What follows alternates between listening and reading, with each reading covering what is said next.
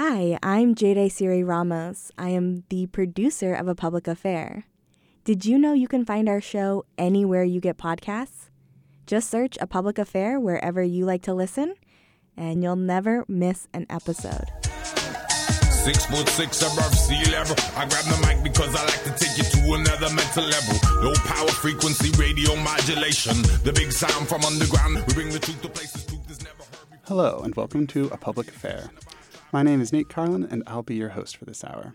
Our guest today is Erica Turner. She's an associate professor in the Department of Educational Policy Studies at the University of Wisconsin-Madison.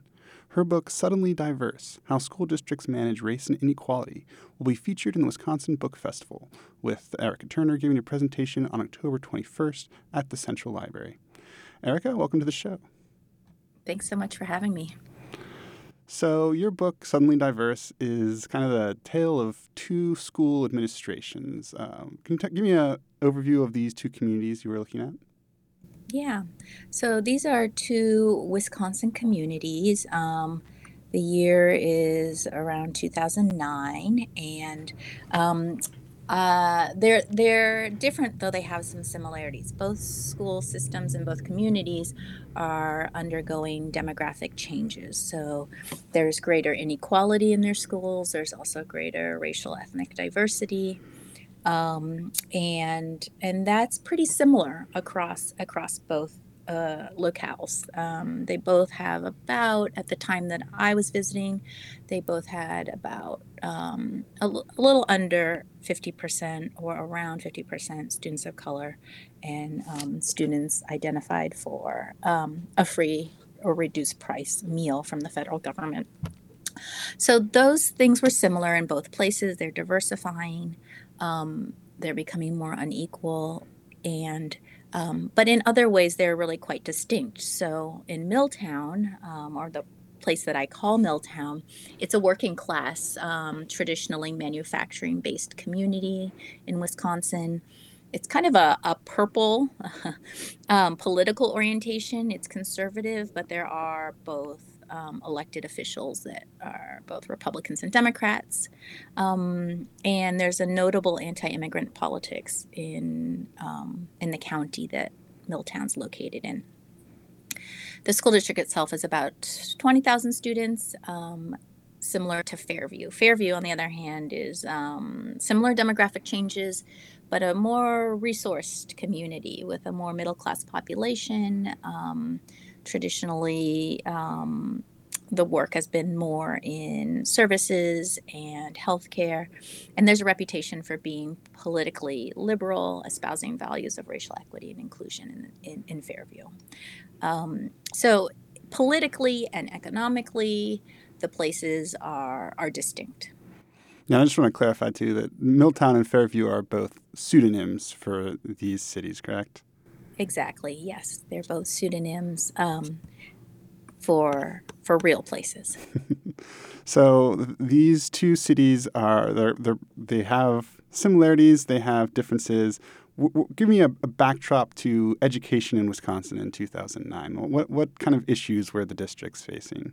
Yeah, well, the issues kind of aren't too different from what a lot of districts are facing today, in part because some of the issues are just very structural and deep. But in 2009, if you remember, also, I should mention it was kind of the Great Recession. So 2008 was the Great Recession.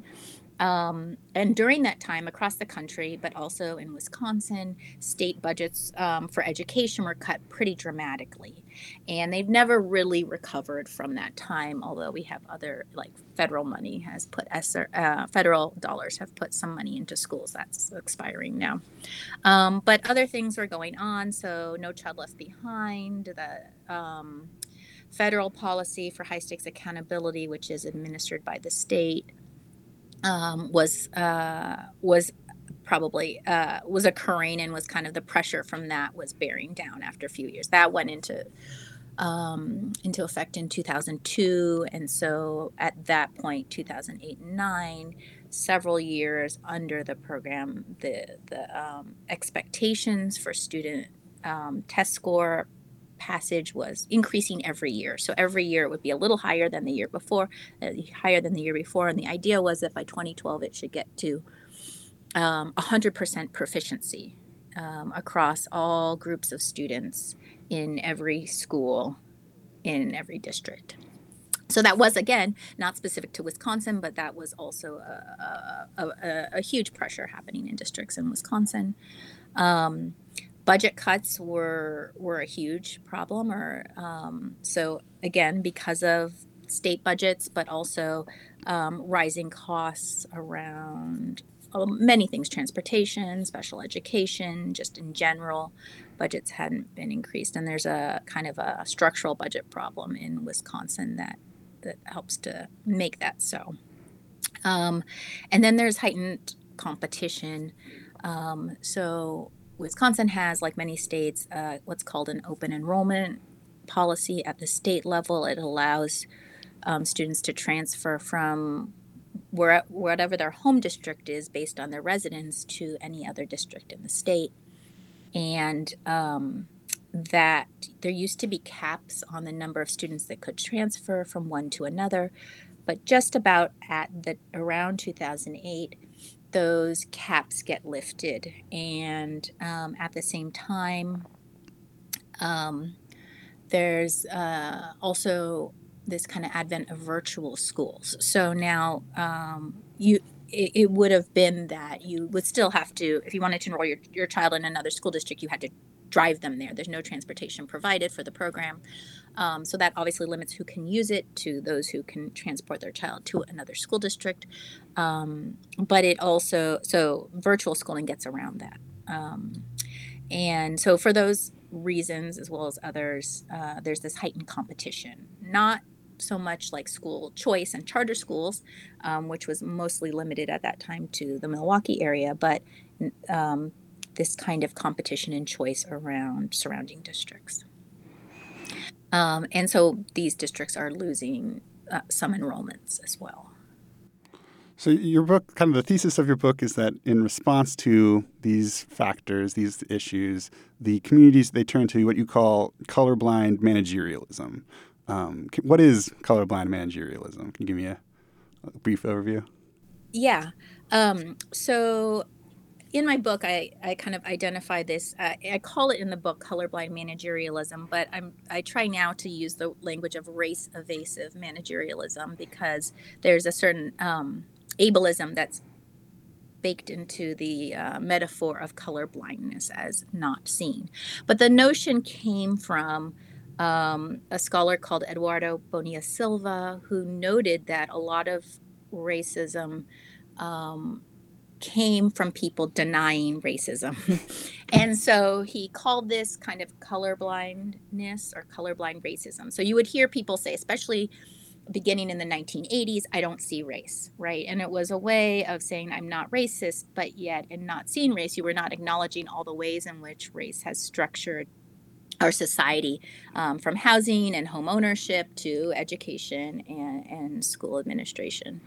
So this idea of colorblindness or race evasiveness is to minimize the importance of race to our society. And people do this in different ways. So one way is saying, I don't see race. Another way is kind of saying, racism's a thing of the past. We used to have it, but now it's pretty much gone.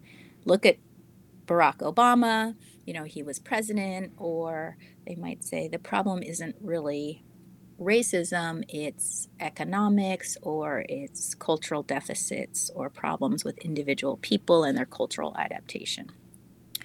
And so all of these ways are ways of saying race isn't really a problem, or racism or white supremacy aren't a problem. Colorblind managerialism kind of starts with this idea that we don't already have a race problem, or at least it doesn't try to address it. And the managerialism part of it is about taking kind of ideas about business and applying them to schooling.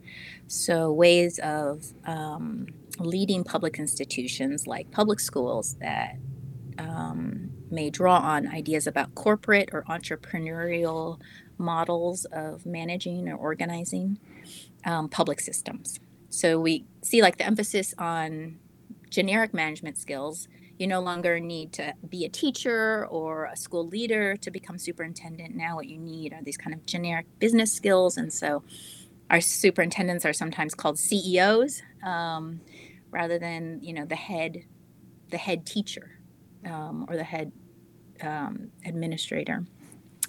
But also related to this idea of kind of operating schools as businesses are the ideas of quantitative measurement of outcomes, and that being the basis for making decisions. So it's a kind of accounting approach. What are our numbers, and therefore what should we do? There's also competition, and so the idea that school leaders should be competing and marketing their schools and trying to attract the most students. And so these kinds of strategies are seen as like a primary means, a good means of guiding public organizations. So the problem with this is that those kinds of means don't really, and this is, I should say, this is not just in these two districts, Milltown and Fairview. It's nationally or even globally. You see this idea that you don't really need to know about teaching or learning or about youth development to run a school. It can be done by a business person. It can be done like kind of as a business, and so the problem with this is, again, that most of these approaches are race evasive. They don't actually disturb the underlying racism that structures a lot of the school outcomes and opportunities that we have in the U.S.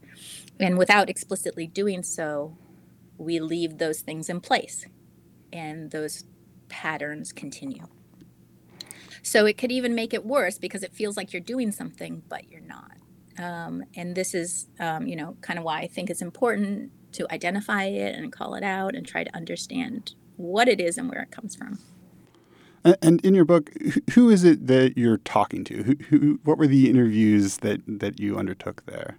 Yeah, I'm really focused on school district leadership. And so these are school board members, the elected citizens who are ultimate authorities at the school district level for making decisions, and then also superintendents, assistant superintendents, and central office workers. And those are the people who are hired by the school board and fired by the school board in order to run the schools and make decisions. So the two groups, often they're looked at differently, but they both bear responsibility for deciding what happens in schools and what are the kinds of policies and practices that will be adopted in our school systems. And the U.S. is really unique in that so many of our decisions, even with federal intervention, are made at these local levels. So I think of folks, school board members and superintendents, assistant superintendents, as really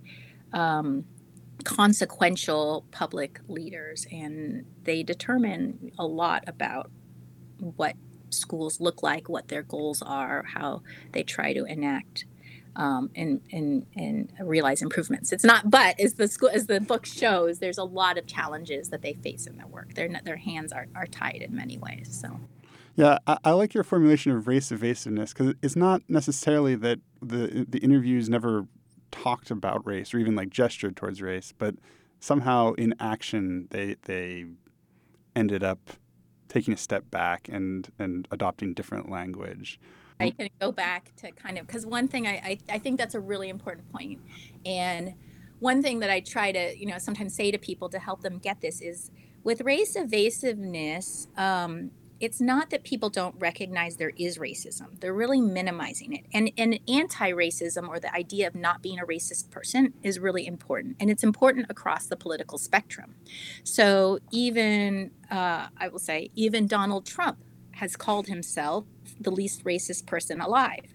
And yet at the same time, he will carry out and say all these other things that are pretty much the definition of racism for most people. So, keep them out, build a border wall, etc. These are kind of typical tropes. And so just to say that most of us across the political spectrum are really invested in being seen as anti-racist and probably think of ourselves as such. So it's not so much that people don't say there's racism or that we should try to address it. In fact, they may do that. That may be the justification for these managerial approaches. But in fact, even as they're calling it anti-racism, they're actually not addressing racism in their actions. If you're just joining us, you're listening to A Public Affair on WORT. Today we're with Erica Turner discussing her book, Suddenly Diverse, How School Districts Manage Race and Inequality. This is a pre-recorded interview, so we will not be able to take calls. I want to dig in a little bit on this idea of legitimacy that comes up throughout the book, and this sort of the way these administrators seek legitimacy. You want to maybe touch on that a little bit? Yeah, I mean, this is kind of a long-running theme in studies about schools, is that one of the hardest things is to really know, has a school done a job well? Because we have so many things first that we want schools to accomplish. Like, we have goals for how they can improve our democracy and our society at an individual level. We want kids to learn academics, but then we also want them to become good people and, have a litany of other topics. So the question is, like, how do you know that the school has done that? And schools, how do you measure how schools have contributed to society? Or how do you measure that you've created a well-rounded child, right? Raised up somebody who's socially or emotionally, strong. And what role does the school have in that versus families or other, aspects of society? So it's always kind of been a tenuous legitimacy. Like, we love teachers, but also we blame them for everything. And so this is kind of a perennial problem in schools. I'm not saying that people go around saying, are we legitimate? Are we not? But the issue is perennially attention, right? And schools, as products of their communities, have an obligation to, to kind of satisfy the public or serve it in some way. So nobody was saying, like, we're not legitimate, but in fact, they want people to continue to support the schools, right? And that's important financially, but just also in terms of, general support for what they're doing. So that's kind of the issue. And there's also a sense that schools should be serving everyone equally. There's an equity goal that we have for schools. It's a democratic goal for schools. And yet, when we see the demographic changes and schools are not doing that, that's also a challenge to their legitimacy. And so they need to find ways to try to, for the schools to continue, they need to find ways to kind of address those questions around their legitimacy. And so one of the ways they can do so are to try to, kind of show to the public that they're doing something well. They're doing a good job. And so part of how they do that is they are concerned about, test scores, even if there's many reasons to think that test scores are not largely the product of what schools do. Nonetheless, they're judged on that. So there's a strong motivation there to try to have higher test scores or to have people understand something about test scores. And then, and similarly, more diverse schools, more racially diverse schools that have larger numbers of students of color, especially Black students, the way racism works in our country, that's often seen as not a good school. And assumption aside from any kind of evidence or data. And so that's also something that they're challenged by. And they kind of think about how to help people think differently about that. And one way they hit on is by marketing diversity. So I write about both of those things a little bit more, but that's part of, there's a financial element to it, certainly about ensuring the continuity of the school systems. They need that support for it, but there's also just a kind of sense of they're public institutions and they need to have legitimacy with the public. And there's an interesting part of your book where you talk about how they often reference this idea of the community as this sort of assumed to be white and more affluent and more mobile, the ones that are leaving, and also kind of the tax base, the ones that maybe don't have or school-age children, as sort of the audience for a lot of the district administrators' actions. You want to expand on that a little bit? Yeah. So, I mean, this gets to the idea that, that schools or the context in which they operate in are race neutral and how they aren't. So one of the one of the considerations that the school leaders have is they don't want to lose enrollments of families who are white and or economically privileged. And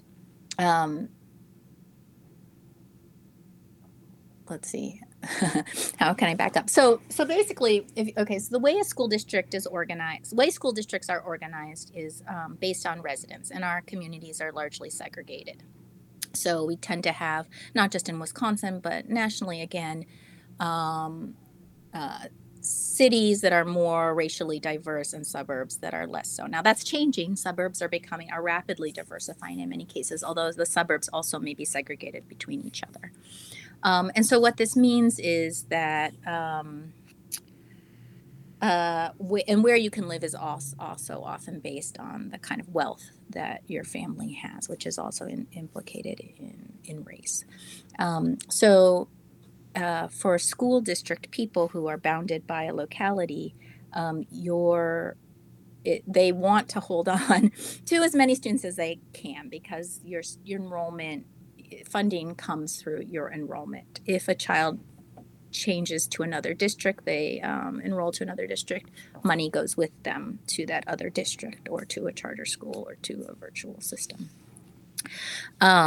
So it has a financial cost that district people are very aware of. They think of the people who are opting out often as white and more privileged, and that is certainly those systems advantage those families. So if you have more money, you can move, you can buy a house somewhere else much more easily, or you can use that interdistrict enrollment program, because you can drive you're more likely to be able to have the time and money to drive or transport your child to another district. So for various reasons, it's easier often for privileged families to use their resources to opt out of the schools. I do think there's also this interesting part of the teachers and the administrators themselves are also whiter and more affluent than the populations they're serving, so that they sort of end up talking to themselves a little bit about reputation and...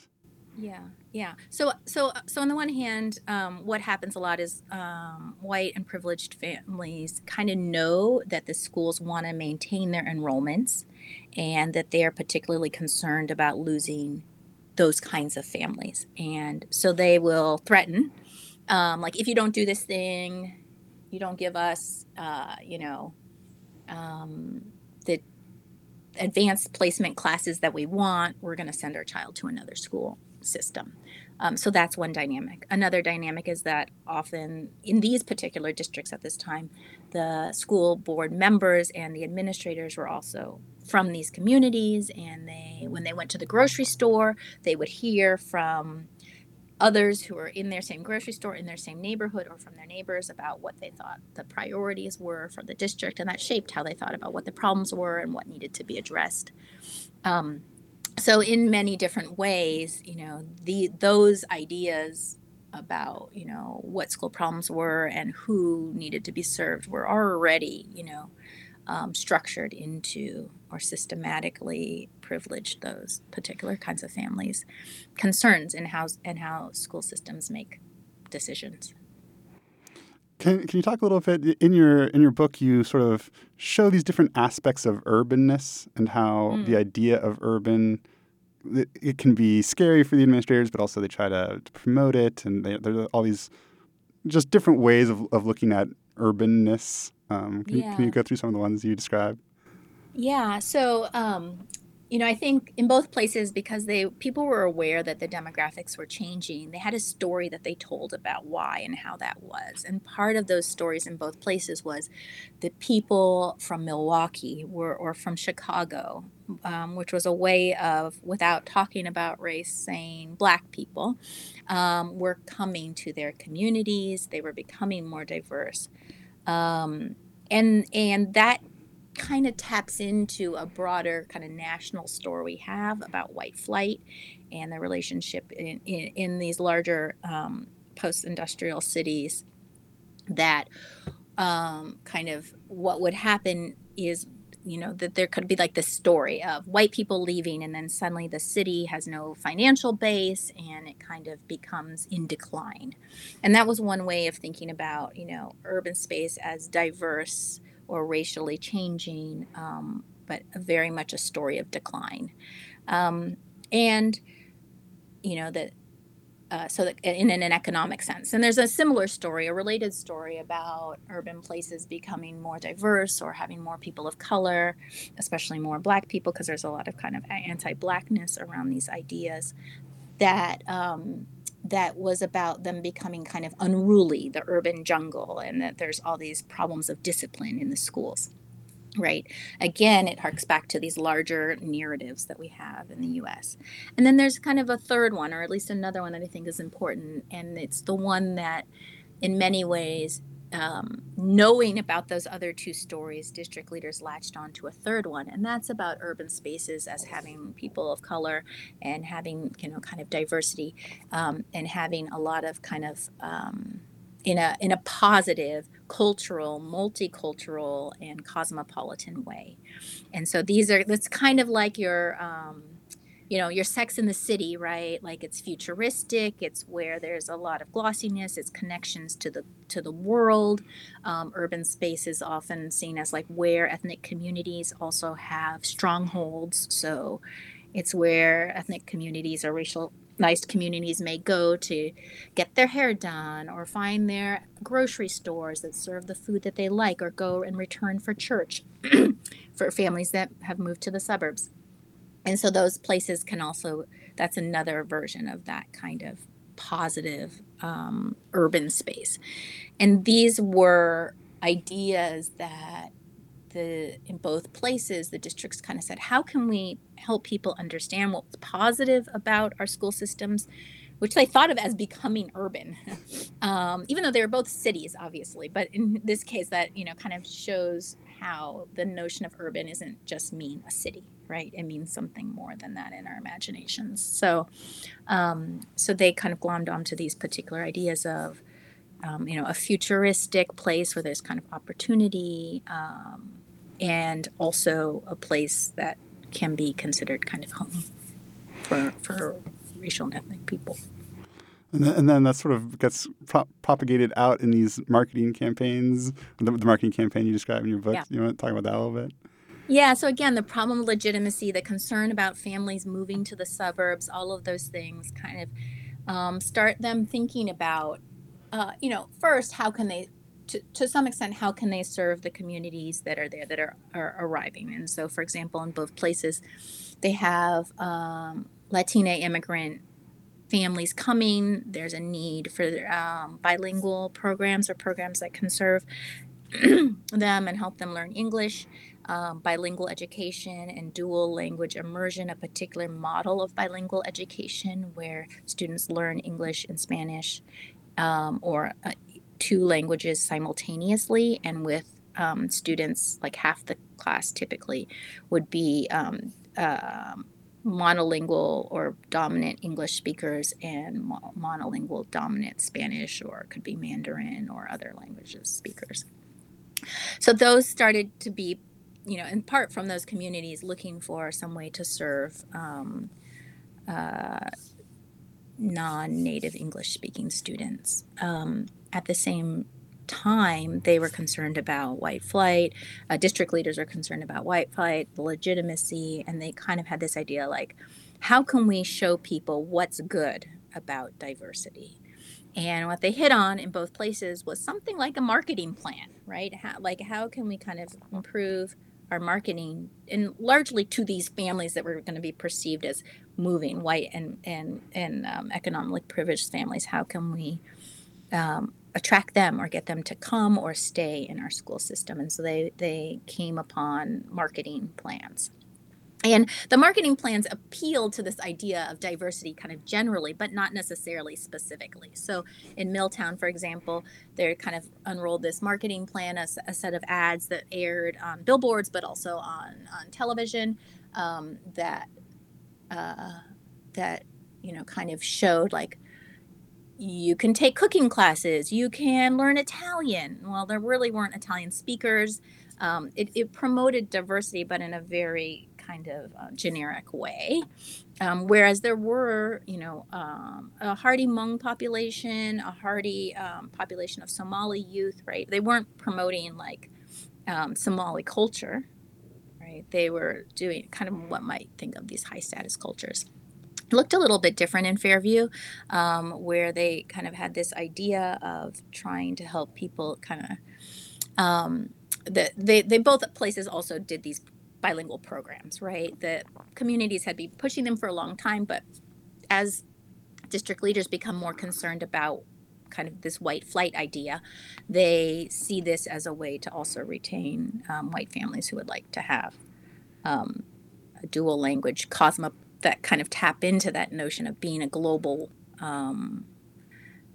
citizen who can, will be doing business around the world. Again, that kind of global cosmopolitan idea. And so these programs, they have evidence that they can be very successful. They tend to value both cultures and both languages, and that's the idea, that the impulse behind them, and that is really positive, right? But the intention behind it, again, and so this gets communicated as well, is that it's really about attracting these white and privileged families. In other words, they're kind of, it's supposed to equalize the status of these groups, right? That's the kind of idea of the programs, and the idea, I think, behind marketing diversity was like to challenge some of the ideas that the school system or the students are worse because there's greater racial diversity. But the reasoning and the logic behind the plan, it reinforces that there's certain families we want to keep over others, right? These are kind of our valued customers that we're trying to attract. You can see that just like all of the tensions that are there between trying to address changing or new needs, concerns about economics, about keeping families, and it's a not perfect response. I think it feels like we are, diversity in general, right? Seems like this is about equity, but diversity, kind of is about having a lot of different faces or maybe cultures. It doesn't necessarily change any of the underlying arrangements in terms of governance or financing of schools. And sort of diversity on its own does have that aspect of race evasiveness that pervades their strategies, right? It's like not quite saying the thing that is happening in these cities. Oh, yes. I mean, definitely. It could be on the way to it, but it's not the same as addressing inequality. Today on A Public Affair, we're with Dr. Erica Turner, a professor in UW-Madison's Department of Educational Policy Studies. She has a new book, Suddenly Diverse: How School Districts Manage Race and Inequality, which will be featured in the Wisconsin Book Festival. This is a pre-recorded interview. I wanted to pivot a little bit to another big part of the book, which you've alluded to a couple of times, which is the rise of the testing and sort of the data-driven school district. Can you give me a little bit of the why schools changed around here to be more data-minded? Yeah.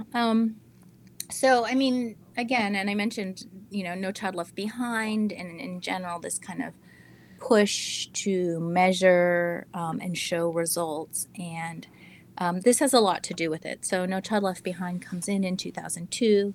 In Milltown, school board members there talked a lot about how before No Child Left Behind, they really didn't kind of examine their data. They didn't think about how they were really doing on test much, and they certainly didn't look at how different groups of students within their districts were doing. And No Child Left Behind required school systems and states to disaggregate or divide up test scores by different identified subgroups. So by students identified as having a disability versus those not, as students identified as English learners and those who are not, as those identified as qualifying for a free and reduced price lunch, so a marker of socioeconomic status, and by race. And to look at those different, what they call subgroups, and see how they were doing. And all of them were supposed to be under the policy, every group needed to improve every year. And if you had one particular group that wasn't, your school, over many years, your school would be determined to be failing. So what this did, kind of broadly speaking, was it drew more attention to how different subgroups were doing. And that was certainly something that people in Milltown really, to them, it was something new to think about it in that way and to pay attention to it in that way. They talked about that a lot. But it also really focused people on test scores as, the measure of, are you doing well? So both places over the years are in just a few schools. Most of their schools are doing just fine on these measures. But in each place, a few of the schools are starting to get multiple years of being designated as kind of failing schools under the law. And so they have to do something. If they don't, the consequences are around the schools eventually can be kind of closed. So there's quite a bit of pressure around it. And this brings greater attention to looking at data. And by data, usually that means test scores on standardized tests to both districts. In Fairview, they do something slightly different, which is they kind of, it's performance monitoring is the way I like to talk about it in both places. They're trying to see, like, how are we doing? Back to that idea of using business-like approaches in schools. And they're looking at kind of numbers to see, are our numbers going up or not? And so there's a lot of examining of data to try to determine that. And they do it a little bit differently in the monitoring process. In Fairview, looks like a strategic plan where they put together a community that comes together and they identify different things that they want to measure, how they'll measure it, and then a process of regularly monitoring it. And they really follow through on this. So, I think there's some things to be commended here in that they try to bring together a cross-section of people in the community to develop this monitoring system, and then they come back to it. So year after year, they're looking at, like, how are we doing on this metric that we've designed? Are we meeting it, et cetera? But in both cases, in Milltown, they do a performance evaluation of the teachers. So they're looking at, our teachers raising test scores, our schools doing so, and they're looking at each school. And they bring in a lot of their own measures as well, not just the ones that are required under federal law. So they really kind of embrace this in both places, and it helps, and they feel good about it. They spend a lot of time doing this in both places. I sat in a lot of meetings where they're like looking, teachers are there, they're looking at the test score data from the year before and trying to decide, well, what does this mean for our school? But in both places, it becomes so much the thing that they're doing that they're not doing other things. And they weren't even, it's interesting because these were kind of the default reforms in each district. So when they thought about early on, when they thought about how should we respond and address, like, teaching and learning and improve that in our districts, both places started with something that looked more like, how can we do culturally relevant instruction? How can we help our teachers and our school staff understand specific strategies and content that they can use to engage and teach racially and ethnically diverse students? And address racism that may exist among teaching staff, as it does among everybody. And so they tried these in both places. And in both places, I think after Milltown, they tried it. And then after one day, the response they got from teachers was so strong that they were like, this is never going to work. No one's going to change what they do because they don't even buy into it. In Fairview, they did it actually for a couple years. They had professional developer staff come in and do these kind of learning activities with district staff, and there were some that were enthusiastic about it, but eventually there was kind of this backlash to it, and they quit that as well. And so, or they kept it only with a small group of people. So in both places, when those things don't work, right, there's this kind of teachers rejecting that approach, they turn to the data and performance monitoring approaches as ways to, like, we still need to do something about, how student performance is in our district. And the thing about this is that unlike the earlier efforts that they undertook, these are, again, race-evasive approaches. Looking at data doesn't actually, well, it may not do anything, right? Because you might look at the data, you might identify that there's like these disparities, and then you might just go back and teach things the same that you taught them before, which is kind of what happens in a lot of places.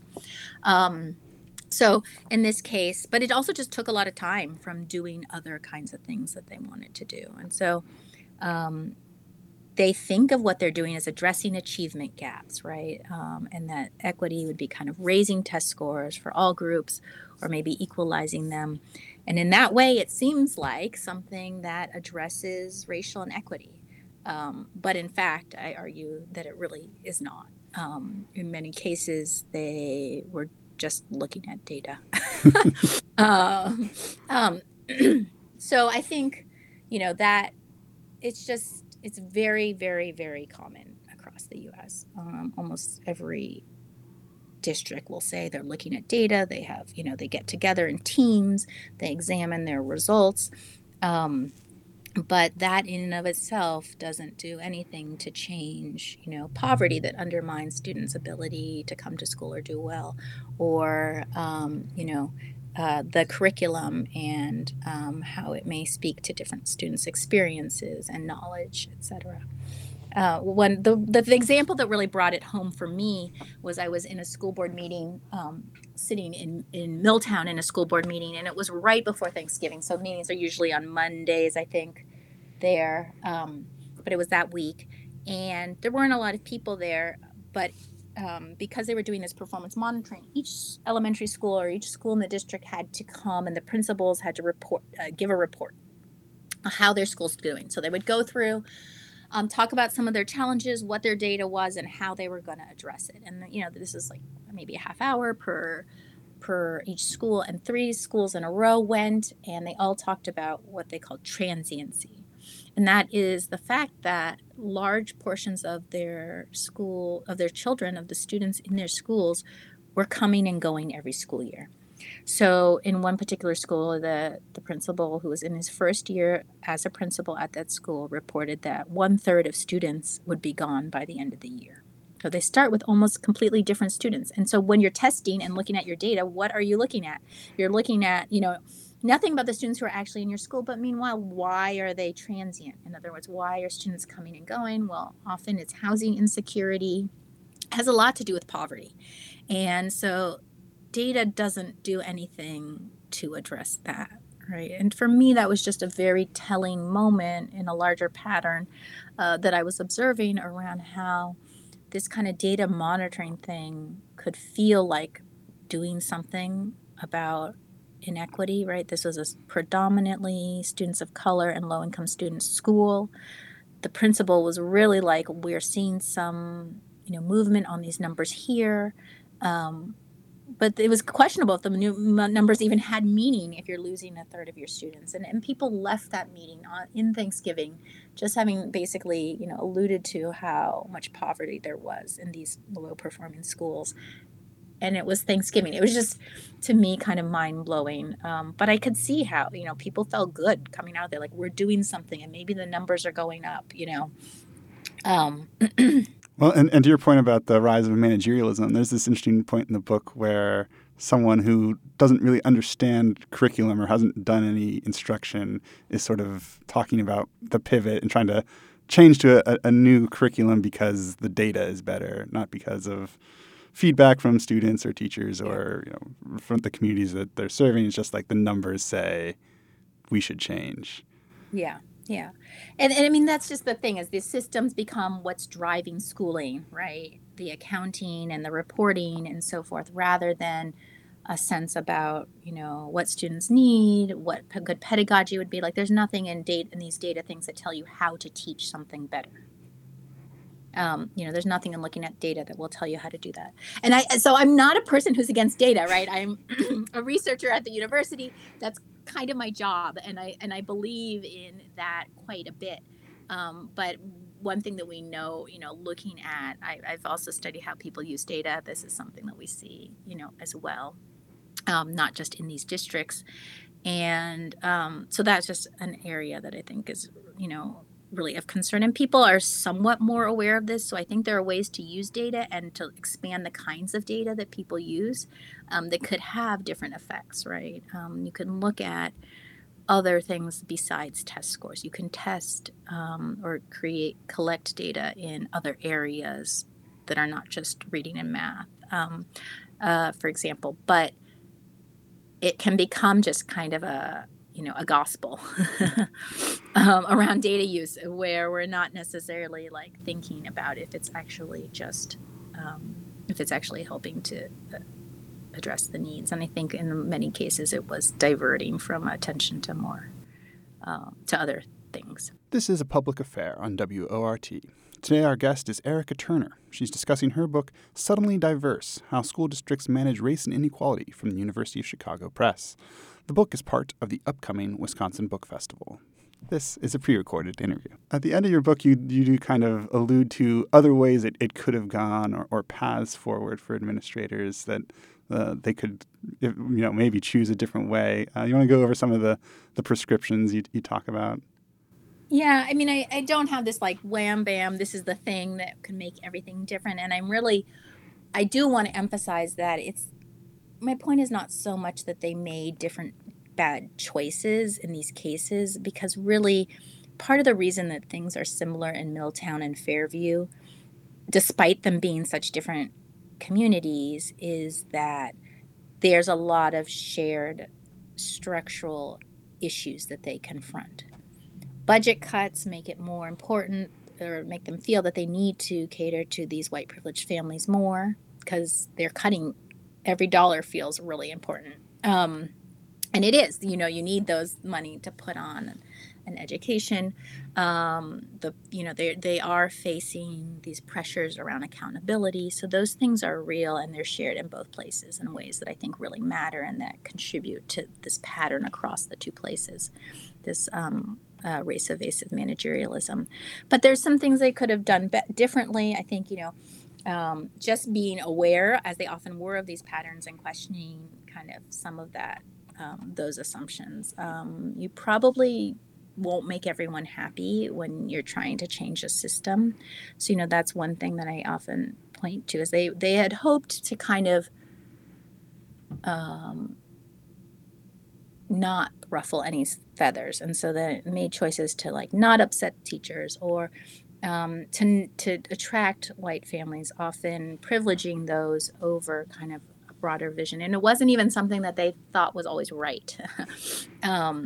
They might have been really critical of those actors, but yet they were responsive to them as well.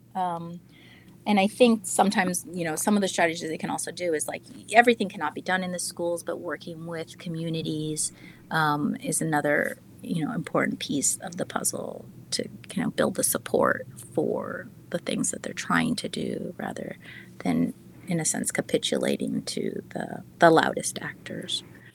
Yeah, one of the things that I think came through in your book that's really interesting is how the school is like basically the last big public institution, and it's also like the way we imagine we are going to achieve equity, and also the way we propagate social inequality. And so it has this, you call it a contradiction in your book, that these district administrators are trying to square, that they never quite achieve. So I was just curious where you see that now. Yeah. I mean, I think, well, it still exists. So the way I like sometimes explain it to people is, if you imagine Norman Rockwell has a painting of Ruby Bridges, kind of single-handedly, a 6-year-old girl, a black girl, desegregating the Little Rock schools. And we think of that picture, that painting, which is also based on a photo, as kind of it can give a lot of people like this warm feeling. Here's this brave child. It kind of elicits this feeling of like, education being this kind of great equalizer, perhaps, or a moment of civil rights glory. But behind that picture, or another way to look at that very same thing, is there are the National Guard. They're armed. They're holding off a whole mob of white families, often mothers, who did not want Ruby Bridges to go to that school.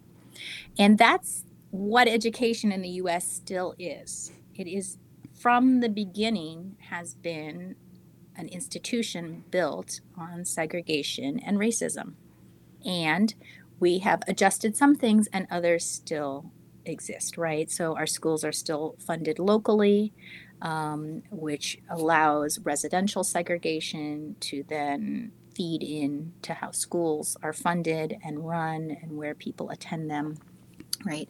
And at the same time, we hold education as kind of like our route towards democracy and towards the kind of society, equitable society that we want to achieve. And schools are seen as the place that can also do that.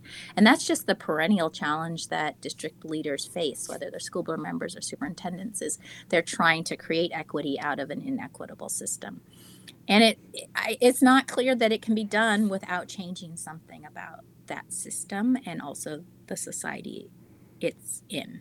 So I'm not saying that it can't be done, but probably not through data use or not simply through marketing the schools. Well, we're coming up on the end of our time, but I did want to touch on race discourse has changed a lot since 2009 in schools and in the public. Do you see that as sort of a reaction to this race-evasive managerialism, an extension of race-evasive managerialism? How have things changed in the 10 years since you gathered your data? Yeah, I mean, I've thought about this a lot, and I think one of the interesting things, I went back as I was writing the book. It took me a long time to write the book, and so things had changed, but in a way they hadn't. So when I first started trying to figure out what I was going to study and where I was going to do it, I was reading a lot. I was doing some research on the internet, and I was interested in, places that had anti-immigrant sentiment or pro-immigrant sentiment, and very quickly trying to understand that, kind of unearthed this whole not very buried ecosystem of very strong racist anti-immigrant sentiment, all these message boards, etc., with just a few clicks. And those were there. I wasn't aware of them, but they were already there, in 2008. And maybe a little bit, people on them were a little less emboldened than they are now.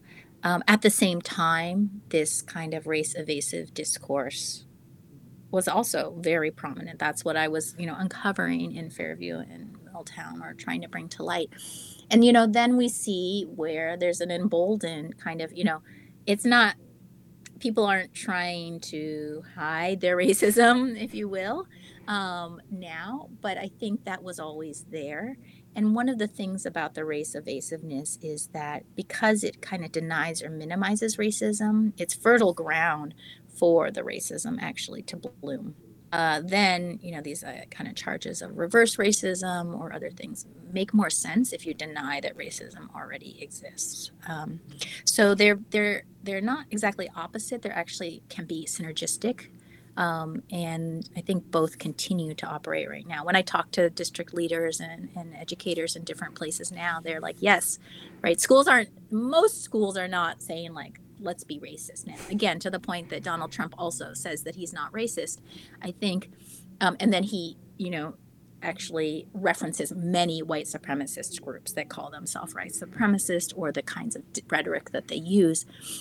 So these can go hand in hand. And the fact that we might deny racism exists through race-evasive language may only make it more possible to then to then promote, white supremacy. That was Erica Turner discussing her book, Suddenly Diverse, How School Districts Manage Race and Inequality. She will be presenting the book as part of the Wisconsin Book Festival on October 21st at the Madison Central Library. Dr. Turner, thanks so much for joining us today. Thanks for having me. It was a pleasure. You've been listening to A Public Affair on WORT 89.9 FM Madison. I'd like to thank our producer Jade for helping set up this show. Thanks for listening. Dark vision fly by helicopters in the night. Attempt triangulation of our station in the fight. Straight from the base, deep down, low precision. High crime treason, we broadcast in sedition. Like the Wall Street...